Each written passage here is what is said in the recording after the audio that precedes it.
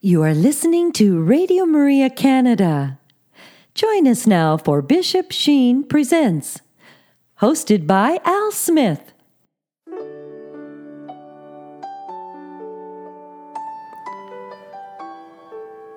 Friends, I'd like to welcome you to this week's edition of Bishop Sheen Presents, a program where we feature some of the wit and the wisdom of the Venerable Archbishop Fulton J. Sheen. For over 50 years, Archbishop Sheen captivated audiences on both radio and television. Millions tuned in each week to hear his messages of hope and encouragement. It is my prayer that these meditations presented today will truly touch your heart and show you that your life is worth living.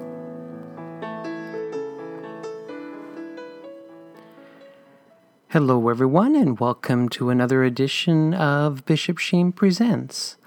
I have a real treat for you as I continue to find some of these old recordings from Archbishop Fulton J. Sheen when he was on the radio in the 1940s. And so I'm going to share with you a recording from 1943. And I think when you look back at history, that's when, of course, America was in the Second World War, and not just America, but many other countries too, of course, Canada, and it was a world war, so everybody seemed to be fighting against principalities and powers and countries and the like. And so anyway, I think we were all looking for words of wisdom back in those days, and Fulton Sheen was the voice of reason for many of us. Now, again, when we look at what was happening in 1943, I think everyone was saying, why this war? Why? Why? They were asking those questions of why. And Fulton Sheen made it very clear. We were fighting for Christian principles. And so, of course, he talked about the Christian order and how important it is. And so the title of this talk is called The Christian Order. And we will, again, then have more of a lighter talk in the second half of our program, where Fulton Sheen will talk about the Our Father. And he gave this address in one of his family retreats back in the 1970s. And so kind of a blend of seriousness and lightheartedness on today's broadcast. So please just sit back and relax and enjoy one of the greatest communicators of our time, the Venerable Archbishop Fulton J. Sheen, as he gives an address entitled The Christian Order. Please enjoy. Friends, today we come to a more pleasant task, the constructive part of our series. In order to reach it, it was necessary to point out the evils and defects of those systems which either deny or forget Almighty God and the moral law. It was only after John the Baptist laid the axe to the roots of evil trees that our Lord sowed the seed of the tree of life. Christianity preaches its good news only after one has heard the bad news. Today we begin the good news of the Christian order. The Christian worldview differs from the totalitarian view and from the materialist culture view of the Western world in one basic fact. It believes that it is man who makes society, and not society which makes man. That is why our first broadcast on the Christian order must begin with man. After all, what is the use of a revolution, or a new economic order, or a new international society, unless we know the type of person for whom it is intended? If an architect were asked to design a building, he would want to know who was going to live in it. If the sick were to live in it, he would build a hospital. If the criminals were to live in it, he would build a penitentiary. In like manner, before we draw up plans for a new social order, we should ask the question, who is going to live in it? This is very important. Because for the last century, there have been many distorted views of human nature. There were fashions in man as there were fashions in clothes. Some fashions concentrating on one particular aspect to the neglect of all others, very much like the blind men who felt an elephant, each describing it differently accordingly as he touched the trunk, the tail, the ear, or the legs. For example, some blind men in the days of Darwin felt man. And since he felt like an animal, they said he must be an animal, and therefore should be treated as one. Such was the Darwinian man. And then there came a new fashion. Blind men felt man again, and they found that he was made up of nerves and reflexes and responses and ganglia. And so we had the Freudian or psychological man who consulted dream books after each fitful sleep to learn what Freud had to say about his sex life. And then there came a blind philosopher who made the great discovery that man spent a great deal of his time earning a living. Universalizing this particular aspect, he gave us the economic man, or the Marxian man, for whom religion and law and culture and the arts were byproducts of economic methods of production. Now we are at the beginning of a new fashion in man. Blind men discovered that man lived in a state, that he was dependent on it for his ideas. And thus was born the political man whom the new lawyers tell us has no rights except those which have been given to him by the state. Now these partial views of man, of Marx, of Spencer, of Darwin, and of Freud, never treat man as he really is. They are incidental activities erected into absolutes. The thinking of these men is very much of the same mental caliber as one who thinks, for example, a manicurist, who might think that a man was all hands, or a dentist who might think that a man was all teeth. The Christian view of man admits that man has ganglia, that he dreams, that he experiences libidos, that he works, and that he talks politics. But it insists that man is none of these things exclusively. He's not even all of these things added together, any more than a baby is the sum of chemicals in the laboratory. The Christian begins by asking this question: what is it that makes a man different from anything else in all the world? And it answers, an intellect and a will. An intellect by which man can know truth, and a will by which he can choose goodness. And next, Christianity says, since man is different from an animal because of an intellect and a will, he must have a different purpose than an animal, just as a monkey wrench must have an entirely different purpose than a monkey. Now, this purpose will obviously be in keeping with what is highest in his life, namely his intellect and his will. Man, therefore, will never be completely satisfied until he attains three things.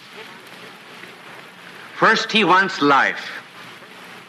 Not life for 2 more months or 2 more years, but abiding eternal life. And secondly, he wants truth for his intellect. Not the truths of geography to the exclusion of science, nor of history to the exclusion of anything else, but all truth, without any admixture of error.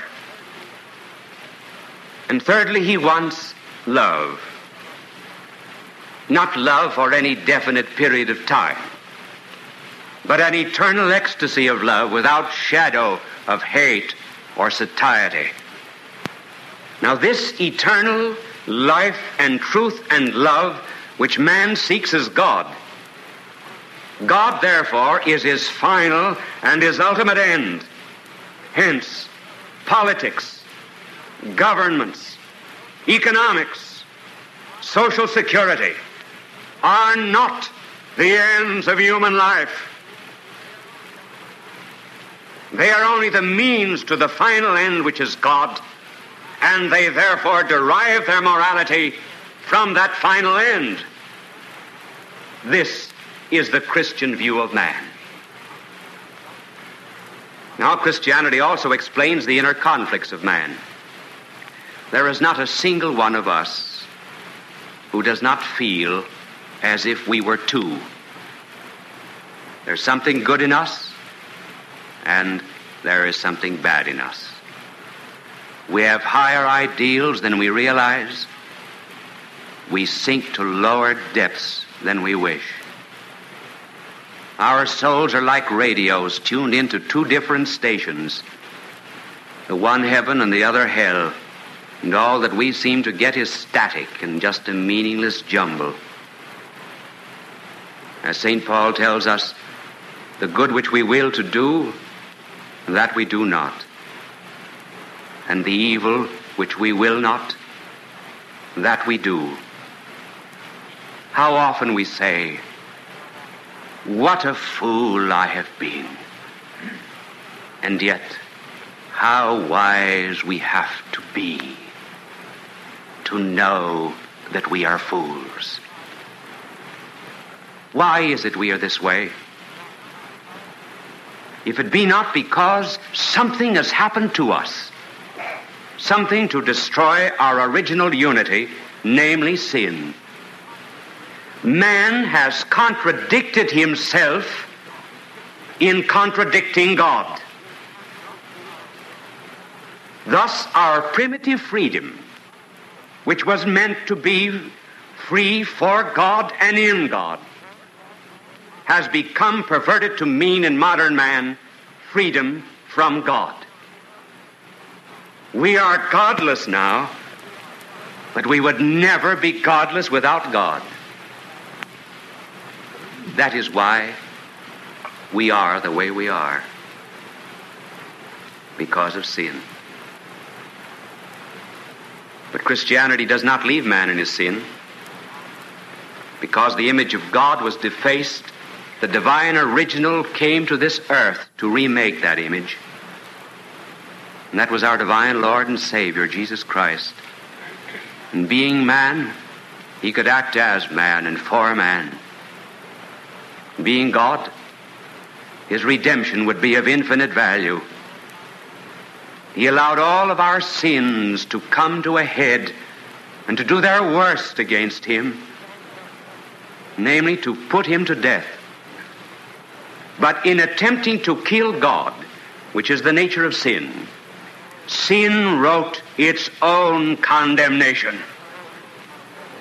For by rising from the dead by the power of God, he made the disaster of sin the beginning of a new and regenerated humanity under his leadership, which is the kingdom of God. There is absolutely, however, no compulsion about his appeal. He does not force a single one of us who are fallen and disordered to live according to his level. Any one of us may continue to live on this subhuman level that we are. He has left us free. Feet that are pierced with nails cannot run down an unwilling prey. His very flag is the flag of freedom, a king on a cross. For how can he enslave or dictate who has no arms to fight except love and a broken heart?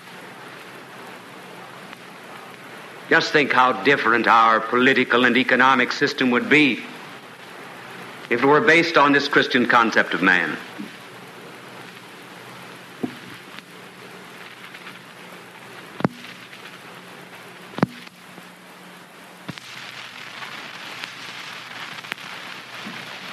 Incidentally, we will begin to explain next Sunday the repercussions of this Christian doctrine of man on the economic and social order. But presently we are concerned with this problem. What chance is there today in this world of restoring the Christian concept of man? When one thinks, on the one hand, of how few there are who really acknowledge God, how few practical Christians there are for whom Christ is the way and the truth and the life, and on the other hand, when we think of the terrific power of evil to mold the minds of men and their touchiness about worldly alliances, along with their callousness for the preservation of the moral law, I say, when we think of these things, the task seems hopeless. And hopeless it would be if the strength of our cause came from power or numbers or influence and not from the Spirit of God. Given this Spirit, a Christian will never lose courage. For although a pagan will have courage as long as there is a chance for victory, the Christian must have courage when there is absolutely no chance. For his victory comes not from his fight, but from his faith. This is the victory that overcometh the world, your faith. Will this broadcast help to restore that Christian concept of man? Not a bit. I have no illusions about it. That is why in each broadcast I ask the Jews and the Protestants to set aside a holy hour a day for prayer and meditation. That is why I ask every Catholic to include in this holy hour daily Mass and communion. And anyone who desires a prayer book entitled The Shield of Faith to assist in this hour, we will gladly send it free. I am not giving these broadcasts, you know, in order that you might listen to me. I am using these broadcasts as an excuse for prayer and for the holy hour. Holy hour is not incidental to the broadcasts. It is the broadcasts that are incidental to the holy hour. And if one of the reasons you have no time to spend an hour a day in communion with God during this war is because you are listening to this program of mine, then for heaven's sake, shut it off. And get down on your knees. You will do more good for your soul and your mind and America and the world than you will by listening to this broadcast. Granted now your prayers. What objection is there to this suggestion of ours that we build a new order based on the Christian concept of man? There is only one objection. We hear it on all sides. Christianity does not suit the modern man. Certainly it does not. We never contended that it did. And the reason it does not is because the modern man is not man. He is a part man, a dissected man. But Christianity does suit man in his entirety. As a creature composed of body and soul. Up until now it has been said, Christianity does not suit the modern man. Therefore, let us scrap Christianity. Do you not think that it is about time for us to turn it around? And to put it this way, Christianity does not suit the modern man. Therefore, let us scrap the modern man. There is a possibility worth considering. Maybe there's nothing wrong with Christianity after all. May we dare suggest it? Maybe there is something wrong with us. Maybe there is something wrong with the flippancy of George Bernard Shaw and nothing wrong with the theology of St. John. Maybe there is something askew with H.G. Wells and nothing wrong with St. Vincent de Paul. Maybe there is something wrong with progressive education. And maybe there's nothing wrong with the light of the world. After all, how can we have peace and justice unless we love one another?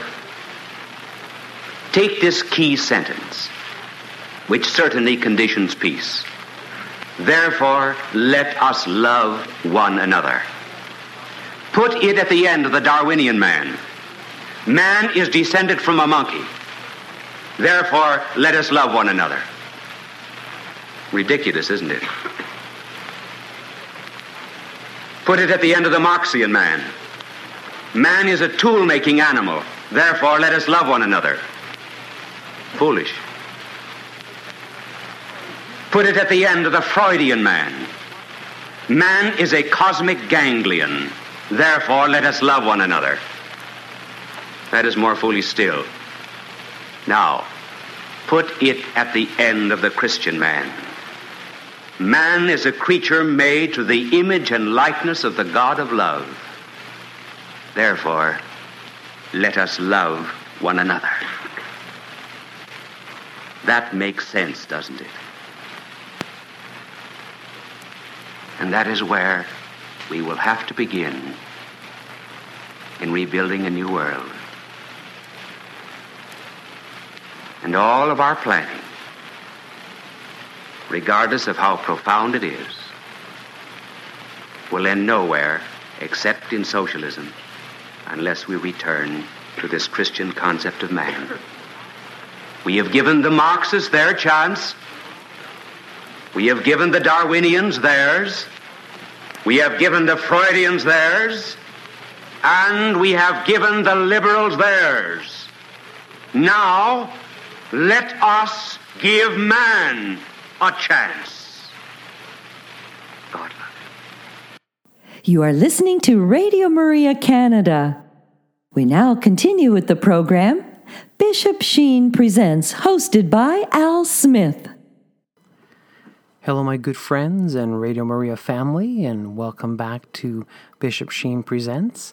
I love that first talk, and again, the war years, and how consoling it would be to have those words of wisdom from Fulton Sheen come into your home. And I can't imagine what it would be like to be in a war. Like, I'm 60 years old and have never really seen war in my own country. And yet men went off to war to fight an enemy. And of course, there were many enemies. And yet there was always that concern, would they come back? Would our loved ones come back from war? So there was a lot of anxious people, and rightfully so. But yet, those kind words from Fulton Sheen, explaining what evil is, explaining, again, how there's a plan, and it's a plan that God set forth to help us to find peace. And he mentioned a few books in that talk, and again, I'm so happy that I've had a part in reproducing many of these books. He talked about the Armor of God, the little wartime prayer book that he was distributing there for many years. They called it the Shield of Faith. He called the prayer book the Armor of God. And it's been reproduced by Sophia Institute Press as the wartime prayer book. And many people have seen that on Amazon and various bookstore websites, and I would encourage you to pick up a copy of the Wartime Prayer Book. It's a great little companion. I carry it with me at all times. It's very rugged. It can go in your pocket or your purse, and it has all the prayers that we're supposed to be praying. Fulton Sheen made it so that a soldier could have this little prayer book in his pouch or his sleeve, or there's all those pockets on, again, the military outfits. And so it was encouraged that the soldier would pray his prayers, whether it be in the barracks or in the bunker or wherever. But again, we don't seem to take prayer as seriously as we should. And so to have a little prayer book with you is a great idea. So a simple wartime prayer book is what it's called. And again, it's available through Sophia Institute Press. And their website is sophiainstitute.com. And you can find them. But just Google Wartime Prayer Book, and you'll hear many beautiful testimonies of what this little book has done for people. And there are some larger books too. And Fulton Sheen produced a Holy Hour prayer book and a number of beautiful meditations that we can take with us into a holy hour. And you could see by his passion, he was saying, I want everyone to pray a holy hour. Jews, Protestants, and Catholics, and so he wanted us all to pray. And there was even that part in the show where he said, if my radio broadcast is stopping you from praying your holy hour, then turn me off and go and pray your holy hour. And so I thought that was just very beautiful there. But there is, again, a holy hour prayer book. I had my hand in developing that little prayer book and republishing it. I didn't write it. Fulton Sheen wrote it, but I republished it, and you can find it on the web too. It's just called The Holy Hour Prayer Book. Could you not spend 1 hour with me? It's an Amazon bestseller, and again, people have enjoyed it. And it's got a beautiful front cover of the monstrance with our Eucharistic Lord in Peoria, Illinois, on the altar there. And so just a beautiful front cover. And of course, the content inside the book is amazing. And you can find that on Amazon. Just Google The Holy Hour Prayer Book by Fulton Sheen, and you'll see it there. And so, again, apologize for the shameless plug, but my mission, I think, for the last 10 years at least, has been to just share Bishop Sheen with the world. And I love reading Sheen. I love watching his videos. I love, of course, listening to his audio recordings.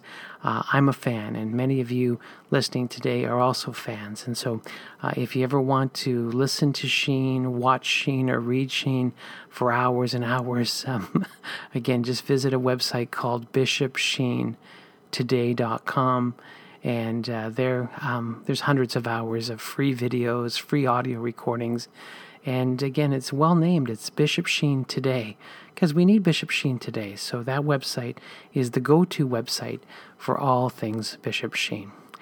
All right, I think it's time to have another lesson from Fulton Sheen. And so we're going to let him teach us about the Our Father. And again, this talk comes from a family retreat he gave in the 1970s that many of you may have seen on the internet. But of course, this is the audio recording because it is radio, and I think you'll enjoy it. So please sit back and relax and enjoy this reflection entitled The Our Father by Fulton Sheen. God love you. The gospel which you have just heard read is on the subject of prayer. And it is one in which the disciples came to our Lord and asked him, how should we pray? And in answer, he gave them the prayer, which we know so well, the Our Father. Now I'm going to describe the Our Father to you and explain it to you. Notice that our blessed Lord said, when you pray, say, Our Father. Our Lord did not say, my Father. It is interesting to go through the Gospels and note that never once did our Lord say of you and me and himself, our Father.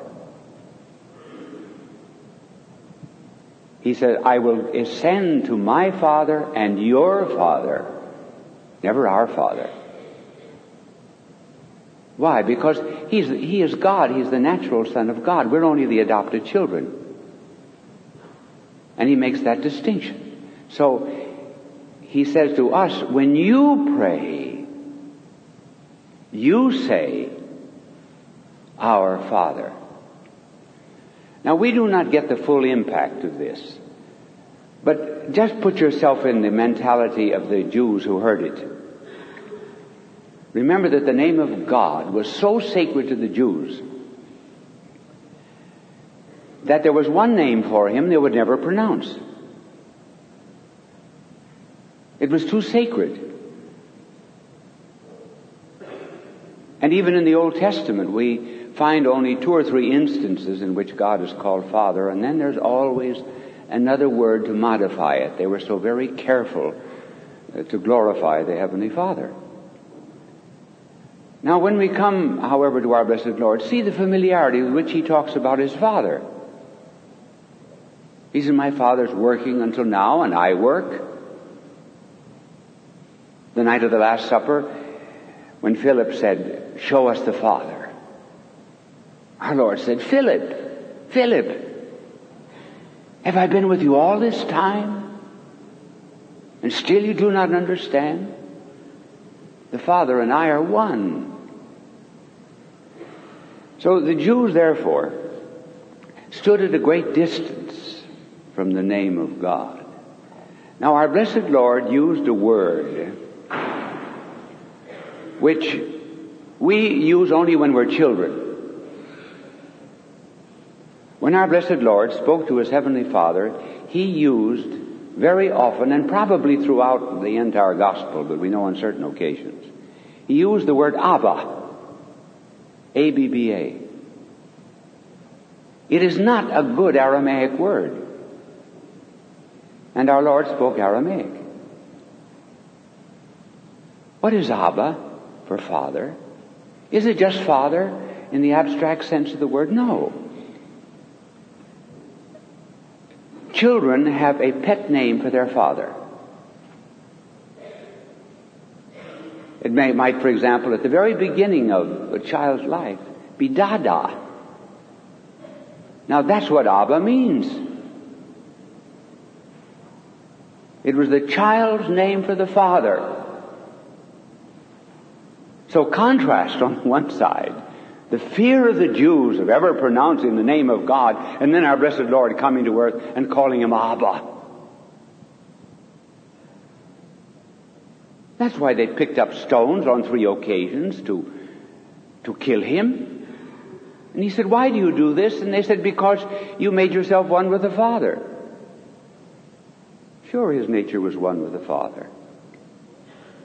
And so important is this word Abba, that when St. Paul began preaching the gospel of our Lord to the Greeks,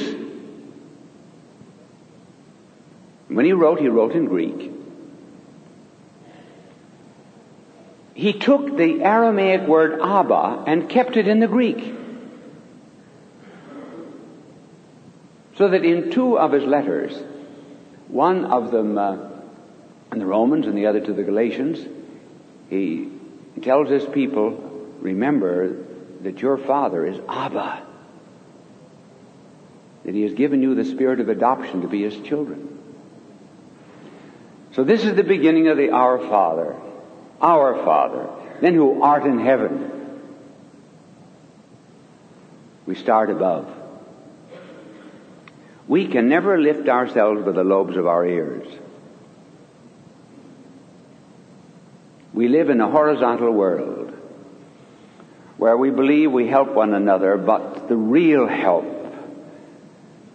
that makes us new creatures and children of God has to come from above.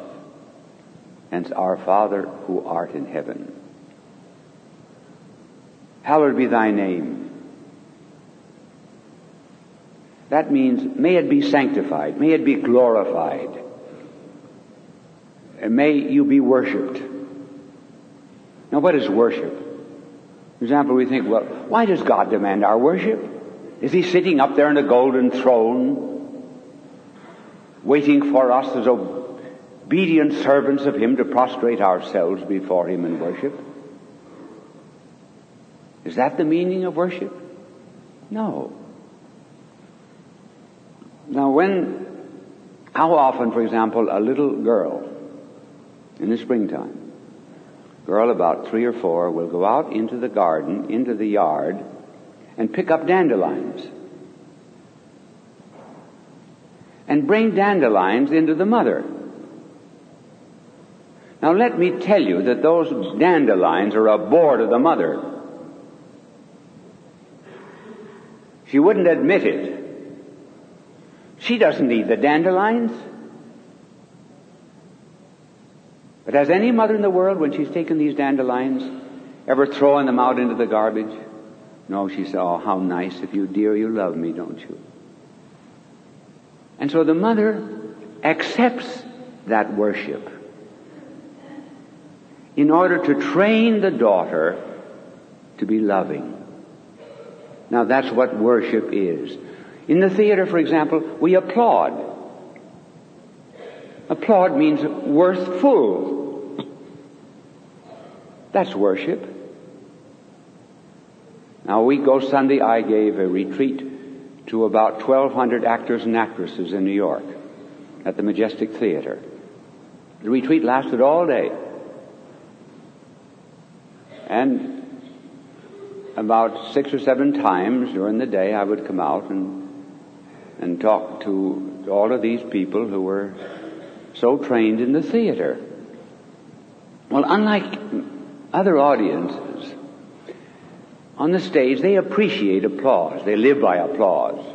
So they think that anyone who appears on the stage must live by it too. So very often in the course of a talk, they would interrupt what I was saying by applause.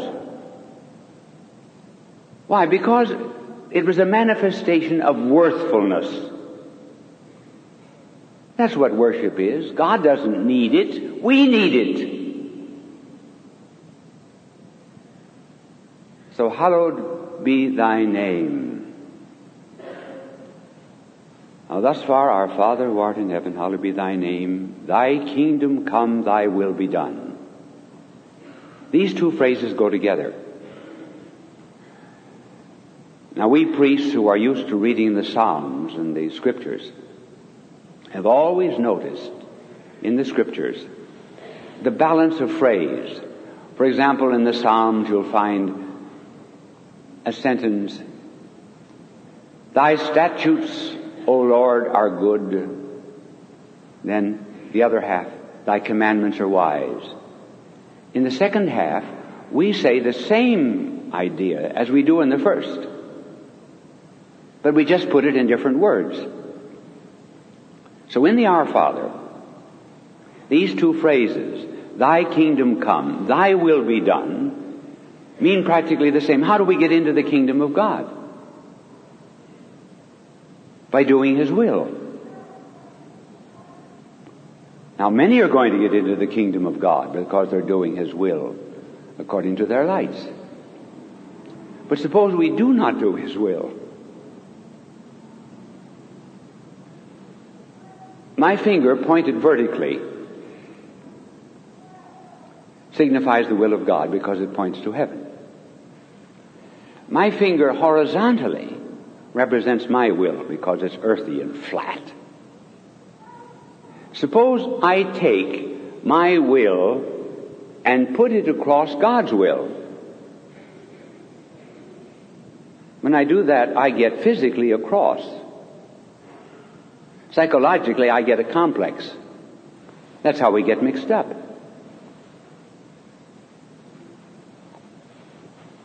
Now, I hope I have a pencil here. I'll use that as an illustration, too. Here is a pencil. Is this pencil good? Yes, it's good pencil. Why? Because it writes. That's the way you know when anything is good, if it fulfills the purpose for which it is made. When, therefore, I want this pencil to write God, it writes the word God. Suppose this pencil had a will of its own. And suppose when I wanted to write the word God, it wrote the word dog. I couldn't do anything with it. That is why when we fail to live up to God's law. He can't use this. As I couldn't use this pencil. We lack His power. And the more effective any person is in the church and in the world depends upon his relatedness to being under the hand of God so that He can use us as instruments. Or to give you another example, suppose I try to open a tomato can with this pencil. Now I do my own cooking, so I'm used to opening cans, but not with pencils. And I'm a terrible cook. Betty Crocker one day saw me cooking, threw a brick through the window. Suppose now I tried to open a tomato can with this pencil. One, I wouldn't open the can. And two, I would ruin the pencil. So when we try to achieve happiness in some other way than a God-appointed way, suppose by drugs or alcohol or vice, anything of that kind, we think we're going to get a lot of pleasure out of it, but actually we never get the pleasure we intended and we hurt ourselves. Thus the prayer, "Thy kingdom come, Thy will be done," means that we enter into the kingdom of God by doing His will, and that makes us happy. This is the secret of peace. Our Father who art in heaven, hallowed be Thy name. Thy kingdom come. Thy will be done on earth as it is in heaven.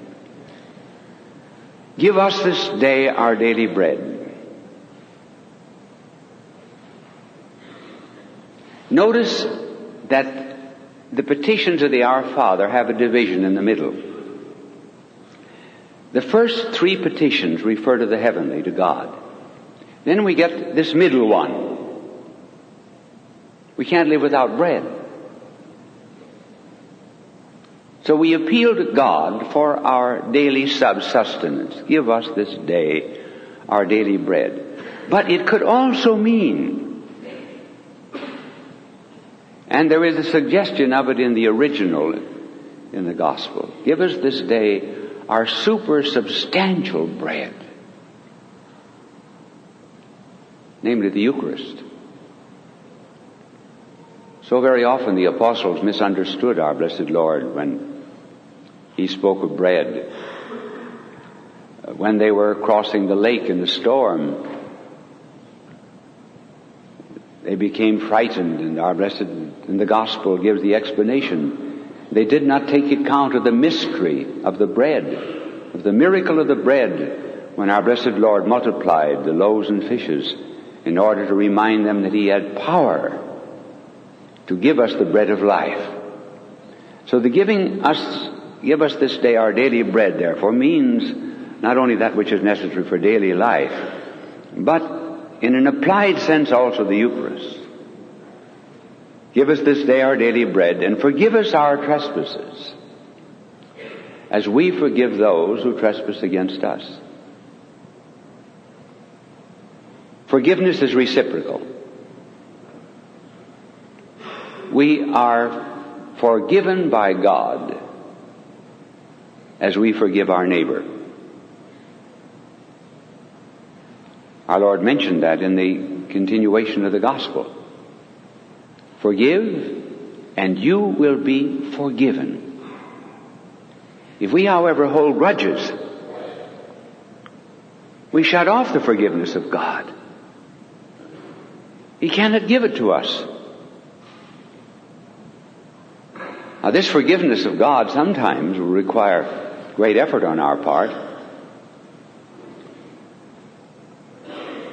I have friends, husband and wife,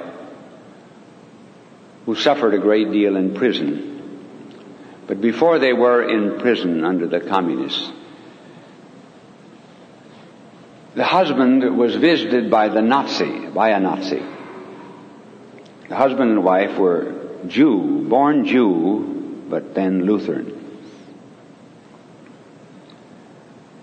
And the husband said to the Nazi, "What have you been doing the last 2 weeks?" He said, "Killing Jews." "How many did you kill?" "Oh," he said, "about 30,000 in 2 weeks." "Were you in this particular village?" "Yes." "How many Jews did you kill there?" "Oh," he said, "I killed every Jew in that town." "Do you ever ask God for forgiveness?" "No, I don't believe there's any such thing as forgiveness." And the husband said, "Let us see. My wife, Sabina, is upstairs asleep. She has not heard this conversation. I shall call her down." He said, "Sabina, this is the man who killed your father, your mother, your 3 brothers, and 2 sisters.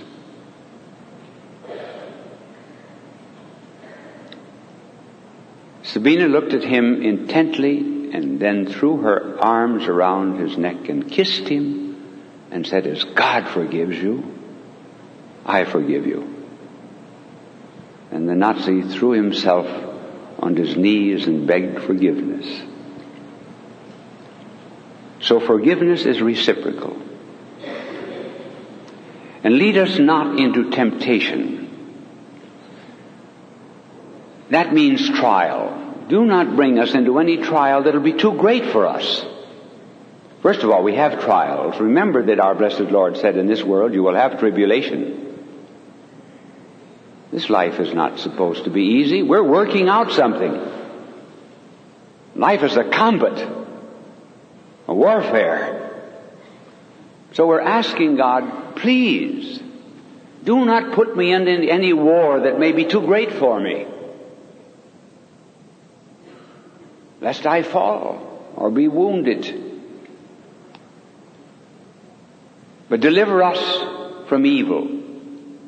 Actually, it is not, the proper ending is not deliver us from evil, but deliver us from the evil one.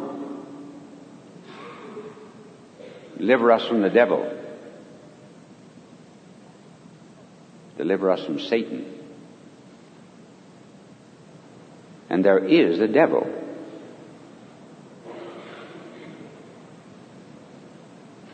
Then at the end we say, Amen. Amen means, I've said it. May I live up to it. May it be fulfilled in me. You never heard our blessed Lord say at the end of a prayer, Amen.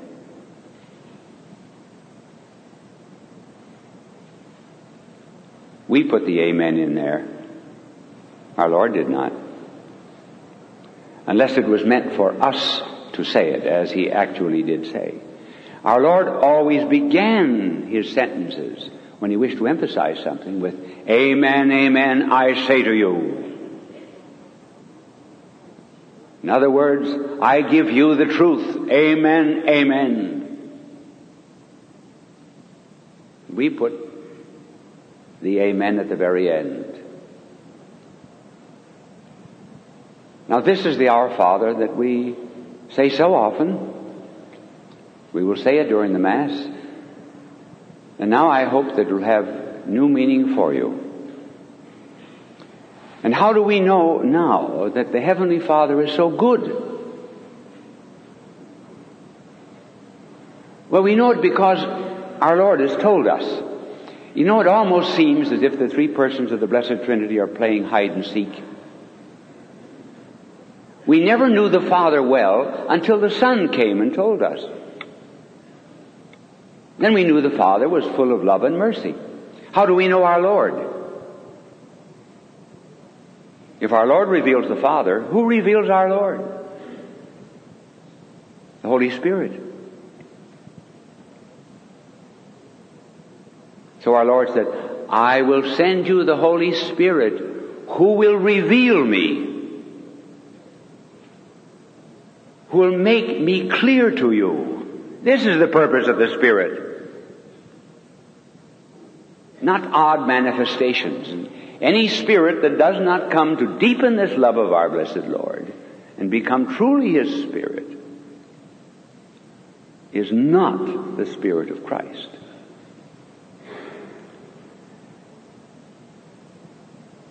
I suppose I could sum up the Our Father by telling you never to be discouraged. You have a Heavenly Father, and now this morning you have learned some Aramaic. And it would be well occasionally to think of yourselves as little children. Because remember, no old people are ever going to enter the kingdom of heaven. That's right. Our Lord said, unless you become as little children, you cannot enter the kingdom of heaven. So we have to become young. And if you think yourself young, you will begin calling the Heavenly Father in your mind and soul, Abba. Abba. Abba, who art in heaven. God love you. You are listening to Radio Maria Canada. We now continue with the program, Bishop Sheen Presents, hosted by Al Smith. Well, my dear friends, I hope you enjoyed that reflection on the Our Father given by the Venerable Archbishop Fulton J. Sheen. And I love his title that the Church has given him, Venerable. And again, worthy of imitation. I think sometimes people always ask me, what does that mean, venerable? And I like to say it's church approved. And I've been blessed in that I've been a board member for the Archbishop Fulton John Sheen Foundation in Peoria, Illinois. And that is the group that is behind the cause of Sheen's canonization process. And so it's been quite a journey over the years with the cause for his canonization. And I'd like to always say to people that, good news will come one day. We're waiting for a new date to be set by the Vatican. Again, the date that was given to us back in December of 2019.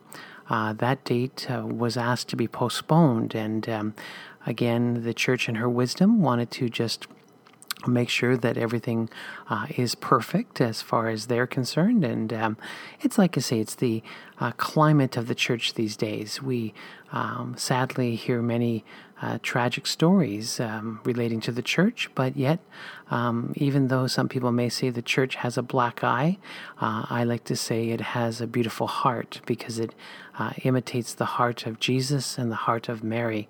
And so we are blessed. But yet, saints sometimes take hundreds of years to become saints. And I think we were spoiled a little bit with John Paul II and Mother Teresa.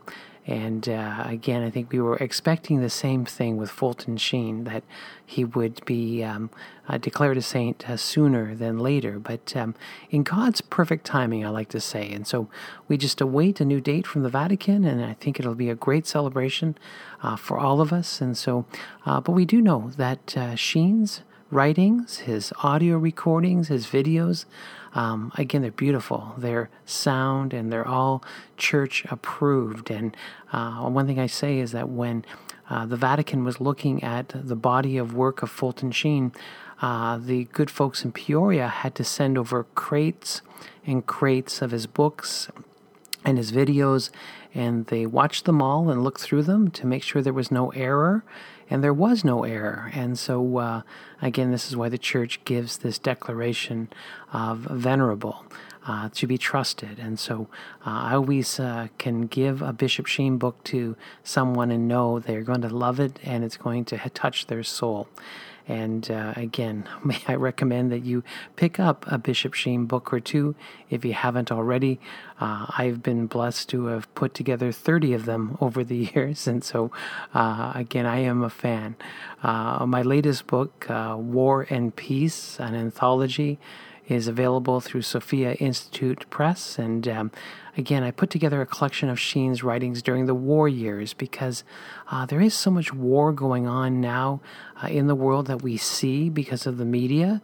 And I think people are looking for answers to the war. Why this war?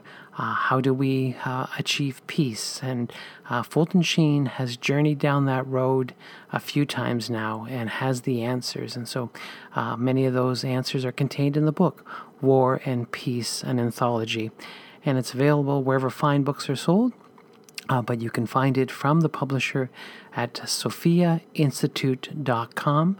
And they're actually giving a 25% discount when you order 2 books from them. So it doesn't matter what title it is. If you order 2 books from Sophia Institute Press, you can get a 25% discount by using the promo code SHEEN25 during the checkout process. So again, that promo code of SHEEN25. And again, that is a good discount. I like that. Anyway, so the website is sophiainstitute.com. All right. Again, lots of Sheen to read: the Wartime Prayer Book, the Holy Hour Prayer Book, and of course, War and Peace, an Anthology. That's good summer reading. I like to say that, good summer reading. My dear friends, it has been a real joy to be with you this hour, to share the wisdom of Fulton Sheen on the Our Father, and of course the family, and of course, again, God's holy law. And I think we need to, of course, meditate and just love God's holy will and the laws that He gave us to guide our lives. And so, my dear friends, until next week, may the good Lord continue to bless you and keep you. May the Lord let His face shine upon you and be gracious to you. And may the Lord look upon you kindly and bring you peace.